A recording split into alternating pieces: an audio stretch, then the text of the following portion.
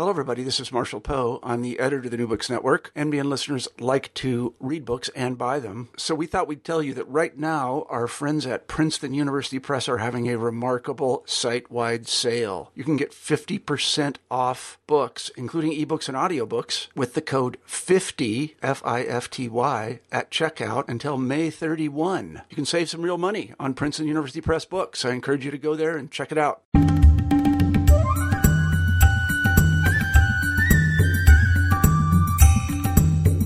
Hi there, and welcome to New Books in South Asian Studies. I'm your host, Ian Cook. Today we're talking about the writings of Pamela Price, State, Politics and Cultures in Modern South India, Honour, Authority and Morality. The book is published by Orient Black Swan and, as you can imagine, is written by Pamela Price. The book is a collection of essays previously published by Pamela, which deal with those big concepts that I mentioned in the subtitle, or honour, authority and morality, and they do so over quite a long period of time, stretching way back into the pre-colonial period, right through to independence era, and they do so across various South Indian states. I had the pleasure of talking with Pamela just a few minutes before. Okay, so without any further ado, it gives me great pleasure to welcome Pamela to the show. Thanks a lot for your wonderful book, and thanks a lot for coming on. Thank you for having me. So before we start talking about the book itself, I was wondering if you could tell us a little bit about yourself, what your discipline is, what your professional background is, and how you first became interested in India. Yes, well, I had decided by my sophomore year in college that I wanted to be a historian of Asia, but it was the opportunity to go to India for 7 months on the University of Wisconsin College Year in India program that made me decide that it was India that I wanted to study. Americans couldn't go to China at that time, and I thought there was not much fun to study a place that you couldn't visit. But my interest in political culture came about through, you might say, a contingency. I became politically involved in 1968 and made decisions that affected my own life course, and I knew many people who were doing the same thing. So it occurred to me that ideas and values and ideologies and that these political things could make a big difference in people's lives, not always at all times, of course, so that when I went to graduate school at the University of Wisconsin in Madison, political culture was something that I wanted to focus on. Now, Indira Gandhi was in power when I wanted to do my dissertation research, and it seemed that the best way to get a research visa, since politics was out, was to study the legal profession, because lawyers had been actors in the presidency of Madras in the emergence of the nationalist movement in South India. But I couldn't find anything so interesting as the documents which were generated by litigation. In reading these litigation documents, I found a level of penetration into daily life and political relations and values that completely escaped me when I tried to do research on lawyers at the end of the 19th century and the early 20th century.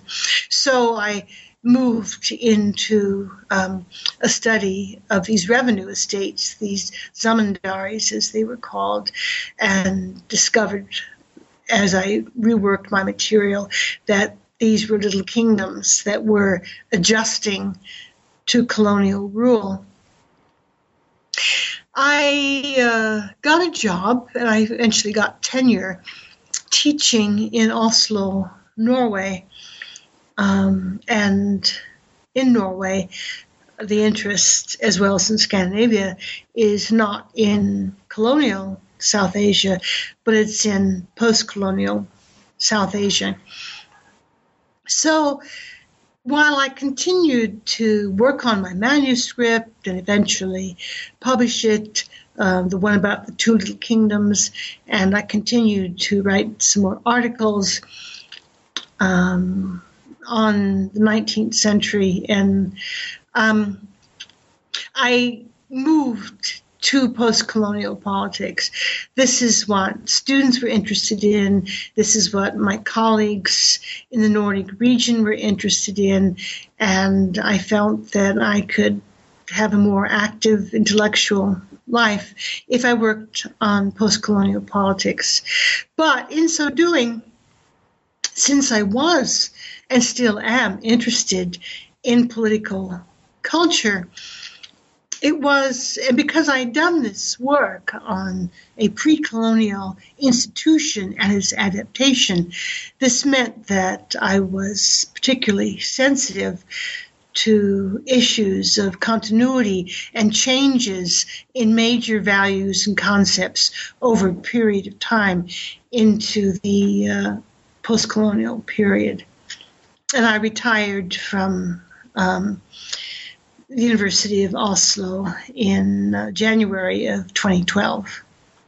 So this is a book which is an edited collection of your writings for over quite a long period. And as you touched upon in the introduction of the book, the various chapters deal, I suppose, broadly with continuity and change in various different settings.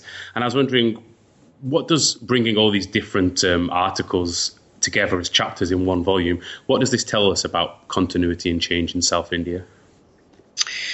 Well, there's been a debate among historians about the extent to which colonial rule changed cultural conceptions and structures in India in general. To simplify, on one side, there are those who argue that British cultural hegemony was extremely powerful, resulting in overwhelmingly sharp changes, including in how Indians viewed themselves and each other.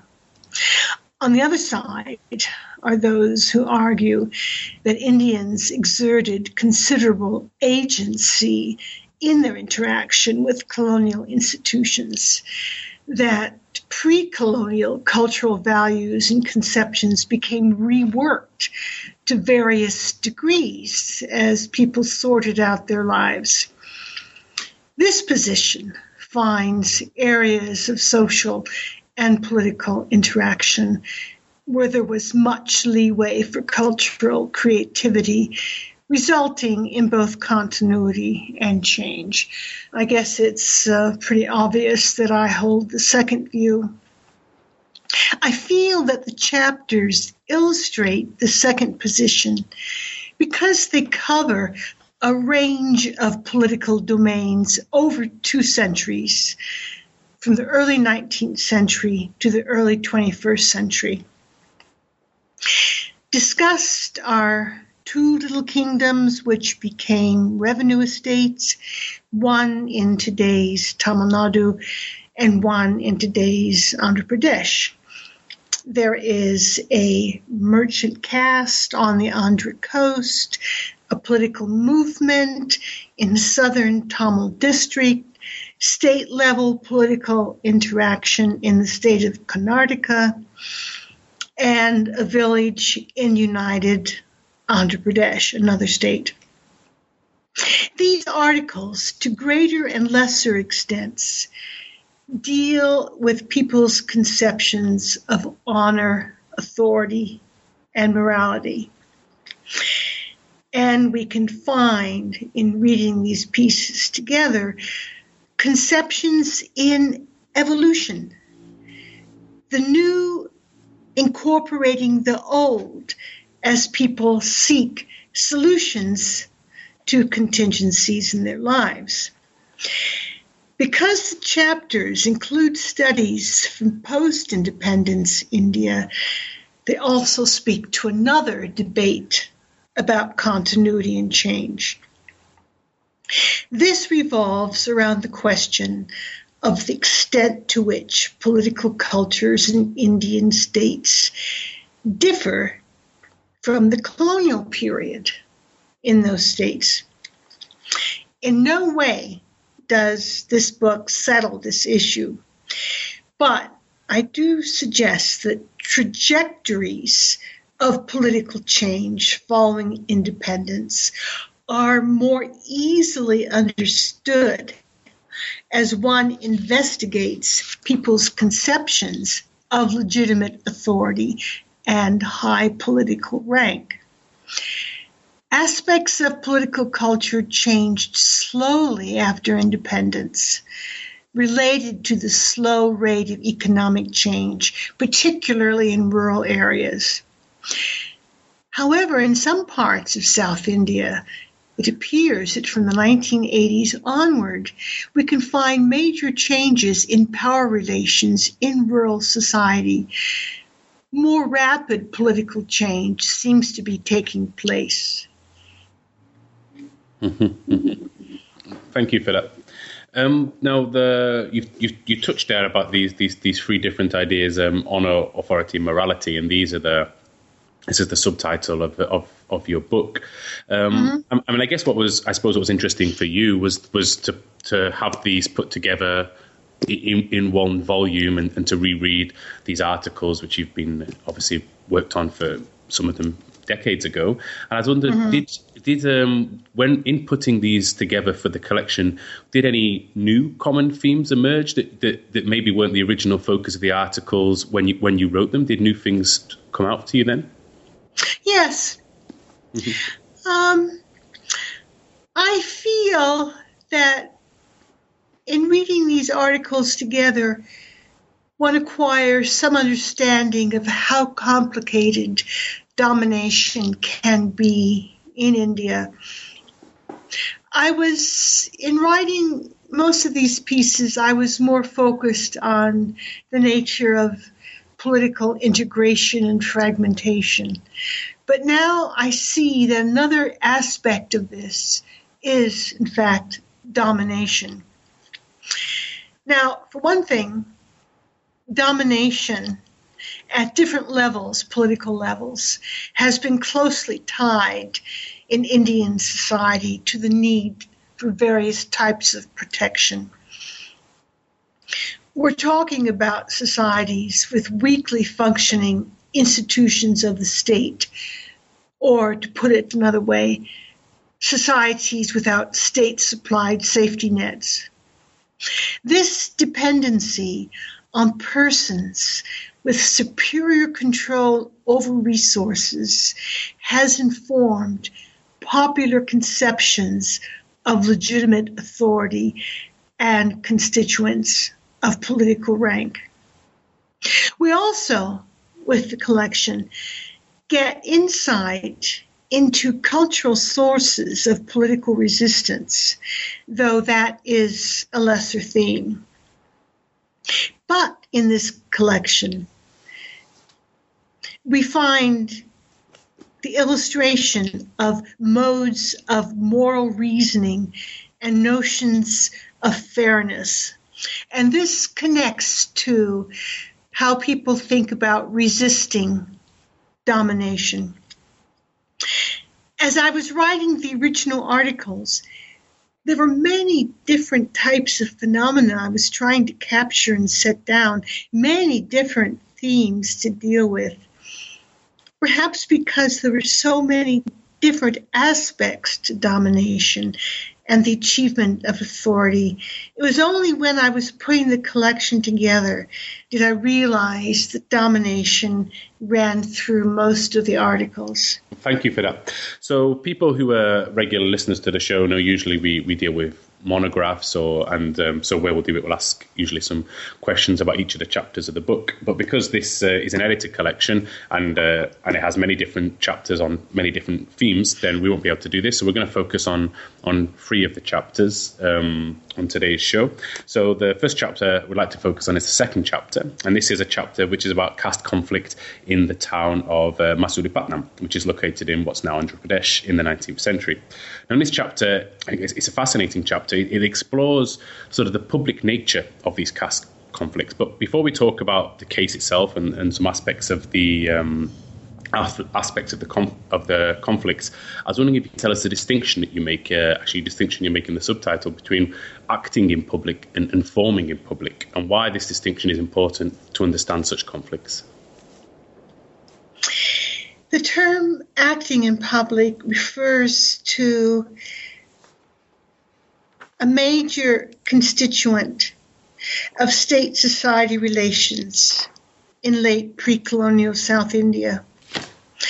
Much significance was given to appearing in public arenas in rank order, whether we are talking about the assemblies of rulers, great or little chiefs and kings, or village festivals.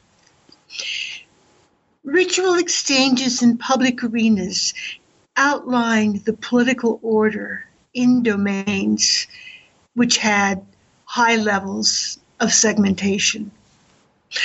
Also important was the rank order of participants in ritual performances in temples. Temples played important roles in the reproduction of kingly cosmologies. Issues of rank in political ritual were sources of much conflict and could contribute to the fragmenting of a domain. Ritual interactions did not contribute to the formation of a public, I maintain, because the concerns of participants were particularistic. They were local in nature. What rank a person held was important to him and his family and his lineage. It was of universal concern only as it affected the rank of others in the domain or the perceived legitimacy of the ruler to make such decisions. This kind of appearing in public was of a different order than the concerns of the men who appeared in public arenas in the last half of the 19th century in South Indian towns. Here, participants articulated common concerns regarding policies of the colonial government, and they felt that they acquired strength as a group in their encounters with the administration. Some of them articulated pride in being public men who were engaged in issues that concerned a large number of people. They were a public that took part in civil society institutions. They were not part of the apparatus of the state, but they transcended the particularistic concerns of family. This distinction frames the actions of merchants in the litigation, which is the focus of the article. The time period is the early 19th century. In some senses, the merchants were acting with reference to a very old distinction in South India between left and right-hand caste factions. But more importantly, they were moving away from that social division and choosing as their opposition a group of Niyogi Brahmins who were denying them the right to perform certain Sanskritic rituals. This was a conflict about caste rank, and there was much litigation of this nature in South India in the 19th century. But I found that processes of litigation contributed to new types of social relations in caste, and in thinking about caste membership. Conflicts were not the concerns of specific families that wanted to change their status, but attempts were made to mobilize caste members over an area. These new social relations resembled more the publics that later emerged in urban areas than the ritual ordering in public which characterized earlier state-society relations. Thank you. And so, obviously, because this is a period where colonial rule started to interweave with such conflicts, I was wondering if you could talk a little bit about the way colonial rule affected the conflicts. Well, the expansion of the apparatus of the state in terms of revenue collection and centralized legal system resulted in more horizontal linkages in society, as opposed to the very localized vertical organization associated with pre-colonial political segmentation. The article deals with the horizontal linkage effects of litigation. The consolidation of colonial rule by the 1830s spelled the end of left-hand, right-hand conflicts as salient in social interaction. The non-Brahmin, Brahmin conflict only expanded in the course of the century, in part because of the extensive hiring of Brahmins in the lower levels of state administration. Also, it was mostly Brahmins who entered the legal profession as it became Indianized in the last half of the 19th century. As I illustrate in the article, however, it was a particular style of Brahminical reasoning which came to predominate in the colonial legal system and in association with the administration. In Mussoorie, Putnam, Vaidika Brahmins, priestly Brahmins associated with the Komitis, reasoned very differently about caste status than the Niyogis, who took a stricter position. The Niyogi way of making absolute distinctions, careful definitions, attachment to particular texts, appealed to British legal reasoning and thinking about regulation. So it was the Niyogi way of looking at caste which achieved dominance in the course of the 19th century. Thank you. That's fascinating. Let's move a little bit in our geographical focus and talk a little bit now in a minute about Chapter 4. Chapter 4 is called Kingly Models in Indian Political Behaviour, and it's partly deals with Tamil Nadu and also Bengal, but I think it speaks to the subcontinent as a whole, and you hint at this a little bit. Now, in this chapter, you're analysing the importance of leaders as foci of political activity in India, and what's really nice as a reader is you take us through these three different eras: the pre-colonial, the colonial, and the post-colonial. So I was wondering, could you tell us a little bit about the nature of monarchical structures and how they've continued through these three periods? I came across the notion of kingly models as I tried to make sense out of aspects of post-colonial Indian behavior, political behavior. As I make clear in the article, there are other models and styles of doing politics. I had been involved in a long-term study of the adaptation of two little kingdoms to colonial rule in the Tamil country. So I had been reading widely about royal institutions and values and symbols in pre-colonial India, and was particularly taken by notions of political segmentation. Large royal domains ruled over smaller royal domains, which in turn included yet smaller domains with village lords. Also striking was the way institutions of worship supported notions of monarchical rule and the honor of ruling. Hindu gods and goddesses ruled the cosmos, and worshippers honored them with offerings, and they thought of serving them. Gods and goddesses in temples were associated with monarchical symbols.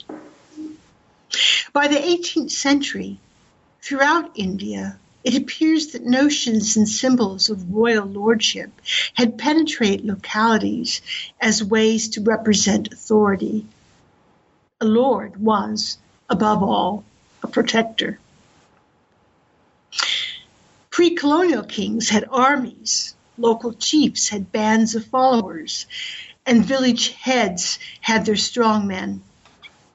But lords protected their domains also through endowing sites of worship, organizing the management of disputes, and appropriately distributing resources, mainly through acts of generosity.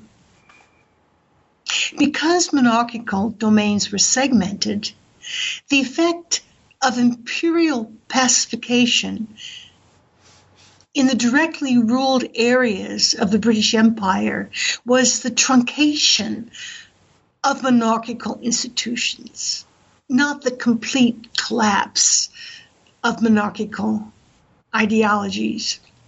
Now, in the colonial period, privileged landholding in these revenue estates, for example, continued in parts of directly ruled British India.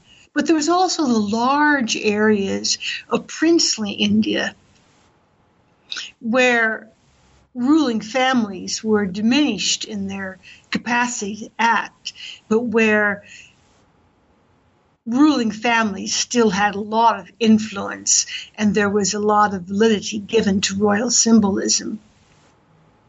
Also in the colonial period were, of course, the continuation of institutions of worship. And all this implied about support for concepts of lordship and honor and service. And also, in the colonial period, I think we can say that in relations of patronage and clientelism in rural society, one finds the reproduction of notions of lordly ruling authority. Now, in post-colonial India, worship and religious texts continued to inform notions of legitimate authority. As I mentioned earlier, the slow rate of economic change in rural society until fairly recently meant that dominant caste patronage and notions of the protecting village lord helped to reproduce patrimonial values of leadership. Anthropologists doing village studies often talked about dominant landholders in the village as performing a royal function. In caste society, there's also been a focus on authority as personalized. This means that there's been, since independence, widespread focus on the superior person, usually male, who has the power to affect one's well-being through personal discretion. To achieve authority and ruling honor, a leader needs to be represented as generous, personally generous. Generosity was a prime value of rule in pre-colonial and chiefly societies. High political status in rural Hinduism, in particular, can hold for many people elements of divine ruling authority. This is because in popular Hinduism, there have not been sharp distinctions between the divine and non-divine. Some elements, some persons are more divine than others, and there can be a range of divine attributes. Also in monarchical cosmologies, there were not sharp distinctions between royal and non-royal. In late pre-colonial India, in many parts of the subcontinent, royalty was an achieved status. It was not an exclusive quality. And there were degrees of royalty. Such fluid attributions of ruling status have informed attitudes toward leadership among groups after independence. In making these observations about the lordly, kingly model in leadership, though, as I want to say, I'm not excluding other styles of leadership. For example, there's the boss, the political boss, people who represent themselves as social workers. We can talk about chief ministers of a state who are more like captains in administering. There can be the guru model, as Paul Brass pointed out. Again, political culture was so conservative in the decades following independence, in part because of the slow rates of economic change. And in the last 2 decades, we've seen new developments in political culture. Okay, thank you very much. And so in chapter 7, and now we'll move on to talking a little bit about Karnataka. This chapter is called Examining Political Language. In this chapter, you explore the honour and respect in independent Karnataka. And what I really liked about this chapter is how you bring together many different ideas of honour and respect in politics, but also you weave these together with concepts used by ethnographers working in quite different settings around Karnataka, and also regional literature like the famous Malgudi Days. But I thought, right before we talk about the in detail about the concepts and how these are expressed in politics, I thought we should talk also a little bit about the different types of respect and honour that you delineate using the Kannada, which for those people who are not familiar with the region is the state language of Karnataka. These concepts. So you have Stanamana, Mana, Guruvara, and Swabhimana. I was wondering, we're probably going to return to these, but I thought it might be worth delineating these for the listeners before we go into detail. Yeah, it was a surprise to me, used to the English language, to find so many different words. When I did this work in Karnataka, and then later when I did research in a village on a somewhat similar topic in Andhra Pradesh, there's a wide lexicography. Now, these are main concepts which appear in this piece. Stanamana was the high status of political rule. It was honor, but it was a very high ruling honor. Mana could mean the personal qualities that one had as an honorable member of a community, behaving appropriately, following through in one's obligations, doing nothing that would make one lose face. But mana could also mean, in some contexts, one's own self-respect. Now, Gaurava was a word that has many associations, but quite often was used to mean the respect which is shown a person who has honor. And Swabhimana was another word which referred to self-respect, the dignity that you feel that you have. Right. Okay. Okay. So now we've got those in our minds. I guess we can turn now to the case itself. So how do honour and respect play out in respect to Karnataka's politics? Politicians will sometimes justify an action that they have taken in the language of honor and respect. And in 1997-98, when I was in Karnataka over 8 months, there were more tensions than usual in the party that was in power in the state, the Janata Dal. As politicians decided which party leader or faction they would follow, they would explain leaving one group or joining another in terms of how they were personally treated. Their self-respect was challenged, they might say, or they would say that they and their followers had been humiliated. My interest here was in taking part in a debate about the nature of the relationship between elite politicians and ordinary voters. One position was that political elites were westernized, while the masses were vernacular in their political language. Also, that they shared different assumptions about the role and functioning of the state. Kaviraj and Patrick Chatterjee did some writing which represented this point of view. Another position focused more on political elites as having modern, quote, modern notions about society and governance, while the norms of the mass were of a traditional segmented society. With this piece, I wanted to show that the language and symbolism of political elites could respond to popular notions of moral social ordering.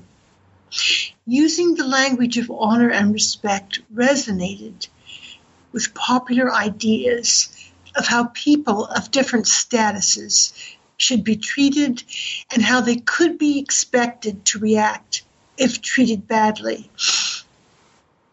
Now, this choice of language, honor and respect, in all of its various terms, had another dimension. Political mobilization for elections was very much along caste lines in Karnataka by the 1990s. This kind of mobilization intensified caste competition and conflict. A politician in Karnataka had to be supported in the first instance by caste fellows and caste associations. However, to win elections, he or she had to make alliances beyond caste and, in some cases, religious boundaries. Here, a political language that transcended major social divisions was useful. The language of honor and respect called forth popular notions of a united moral community. In the article, I used ethnographic accounts and literature to suggest meanings attached to honor and respect. The accounts of Suzanne Henchett of family rituals in 2 villages in Karnataka illustrated how families became constituted and maintained their reputations, partly through acts of honoring in rituals.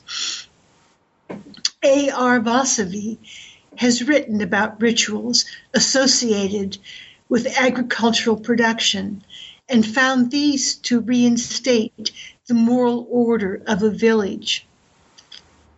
Included in understandings of moral order in Vasavi's relation, in their discussion, included in understandings was social status.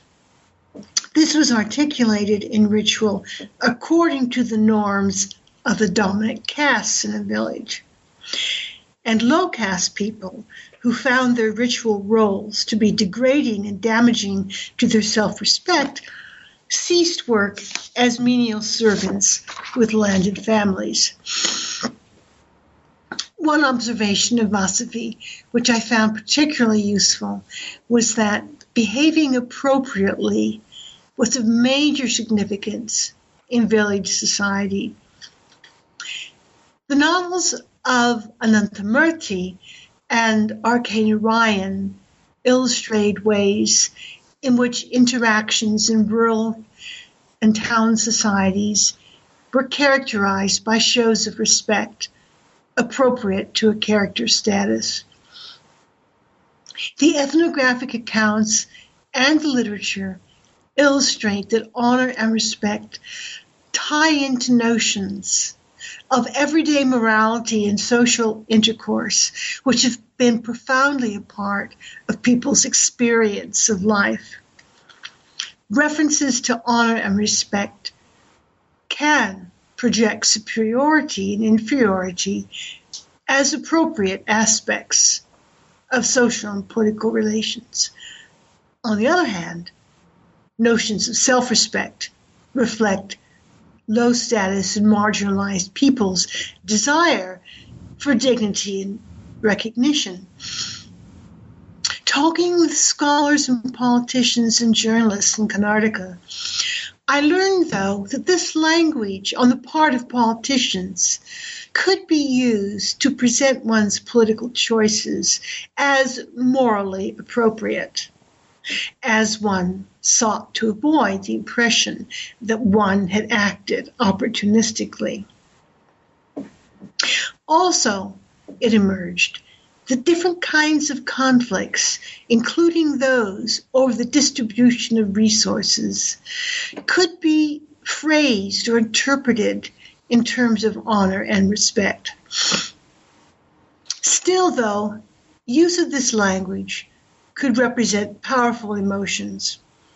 It was not always a question of contrivance. Many politicians were preoccupied with their personal political honor and felt keenly what they perceived as humiliation. This kind of preoccupation could make for unstable relations, with actors being quick to take offense.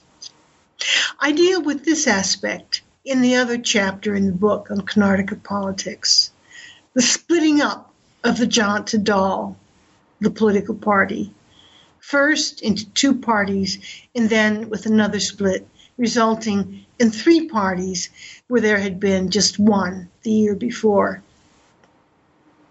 There is quite a bit of splitting and fragmenting in Indian political parties, and I think that preoccupation with ruling honor is an aspect to take into consideration in trying to understand and explain these competitive dynamics. This brings another dimension of the language of honor and respect to the fore, how it relates to common notions of success in politics, winning an election, particularly becoming a member of the Legislative Assembly, or receiving a high-ranking appointment. This gave one stanamana, high honor of rule, high political status. Here we get a sense of what people mean when they talk about feudal elements in post-colonial politics. For large parts of the population, it is appropriate to show honor and respect to persons who are dominant in a domain.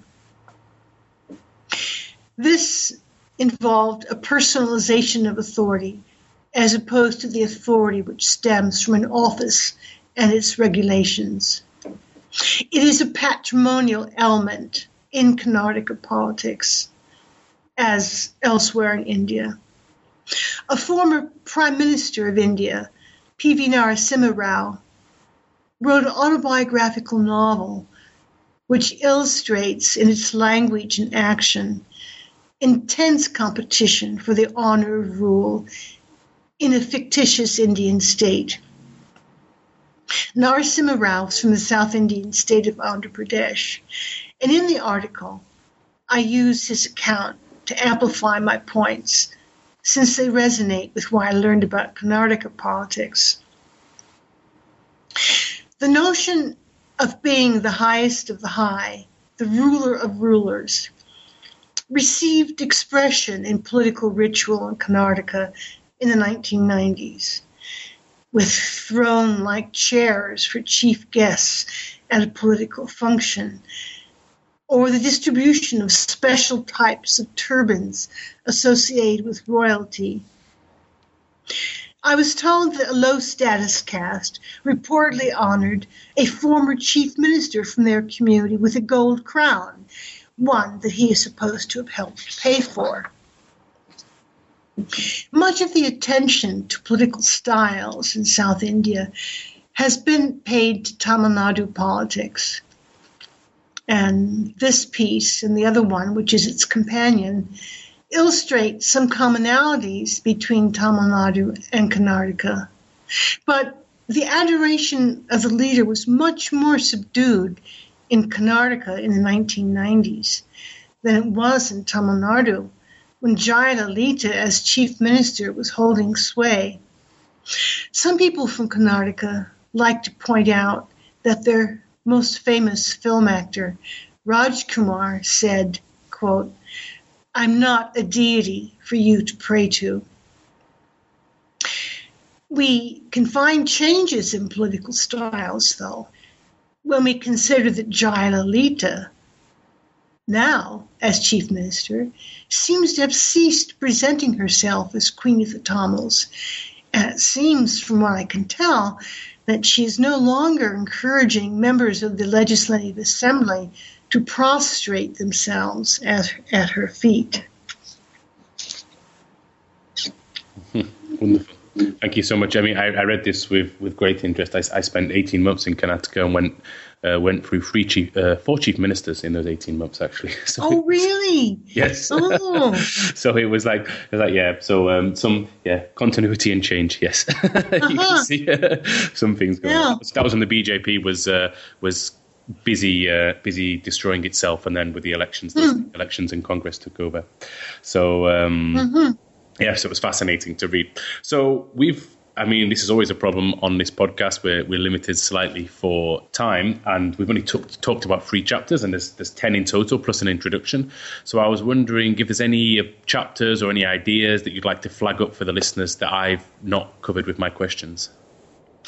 Well, I was quite struck when I went to Andhra Pradesh in 2003, 2004, over a 6-month period.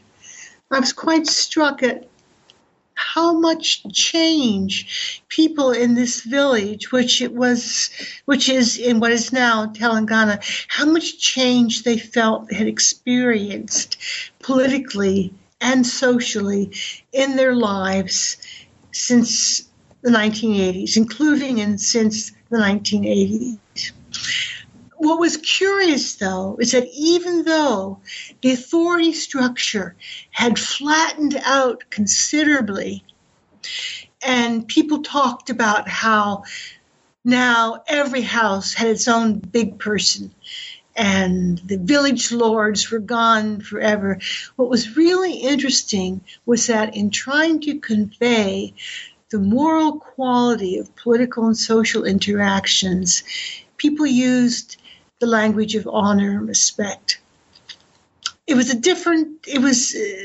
had changed, new terms had come into being, and I thought that was really extremely striking.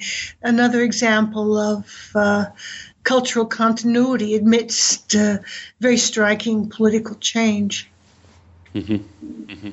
No, totally. I mean, I felt also when I was in Karnataka, these same things would come up. But even in the face of rapid change, I was in a city that was changing quite a lot. These ideas of respect and honor were there, constantly came up in everyday life, even because people couldn't quite always put the finger on things anymore. You know, if people could dress in fancy clothes but not actually be, a big man and have lots of money, people found this disconcerting even, but still yet they were talking about it with these same concepts. Mm-hmm. Okay, this was wonderful. I'd like to thank you a lot for coming on the show, and thanks a lot for your wonderful book. I really enjoyed it. I'd really strongly recommend people to read. It's really nice to read all these collection of articles together in one volume, so I'd like to recommend it to the listeners, and just thank you again for coming on the show. Okay, well, thank you for asking me. I enjoyed it. Thanks so much for downloading the New Books in South Asian Studies podcast. I've been your host, Ian Cook. Today we've been talking about the writings of Pamela Price, State Politics and Cultures in Modern South India. I hope you've enjoyed listening to the show, and I hope you'll download again in the future. Ta-ra!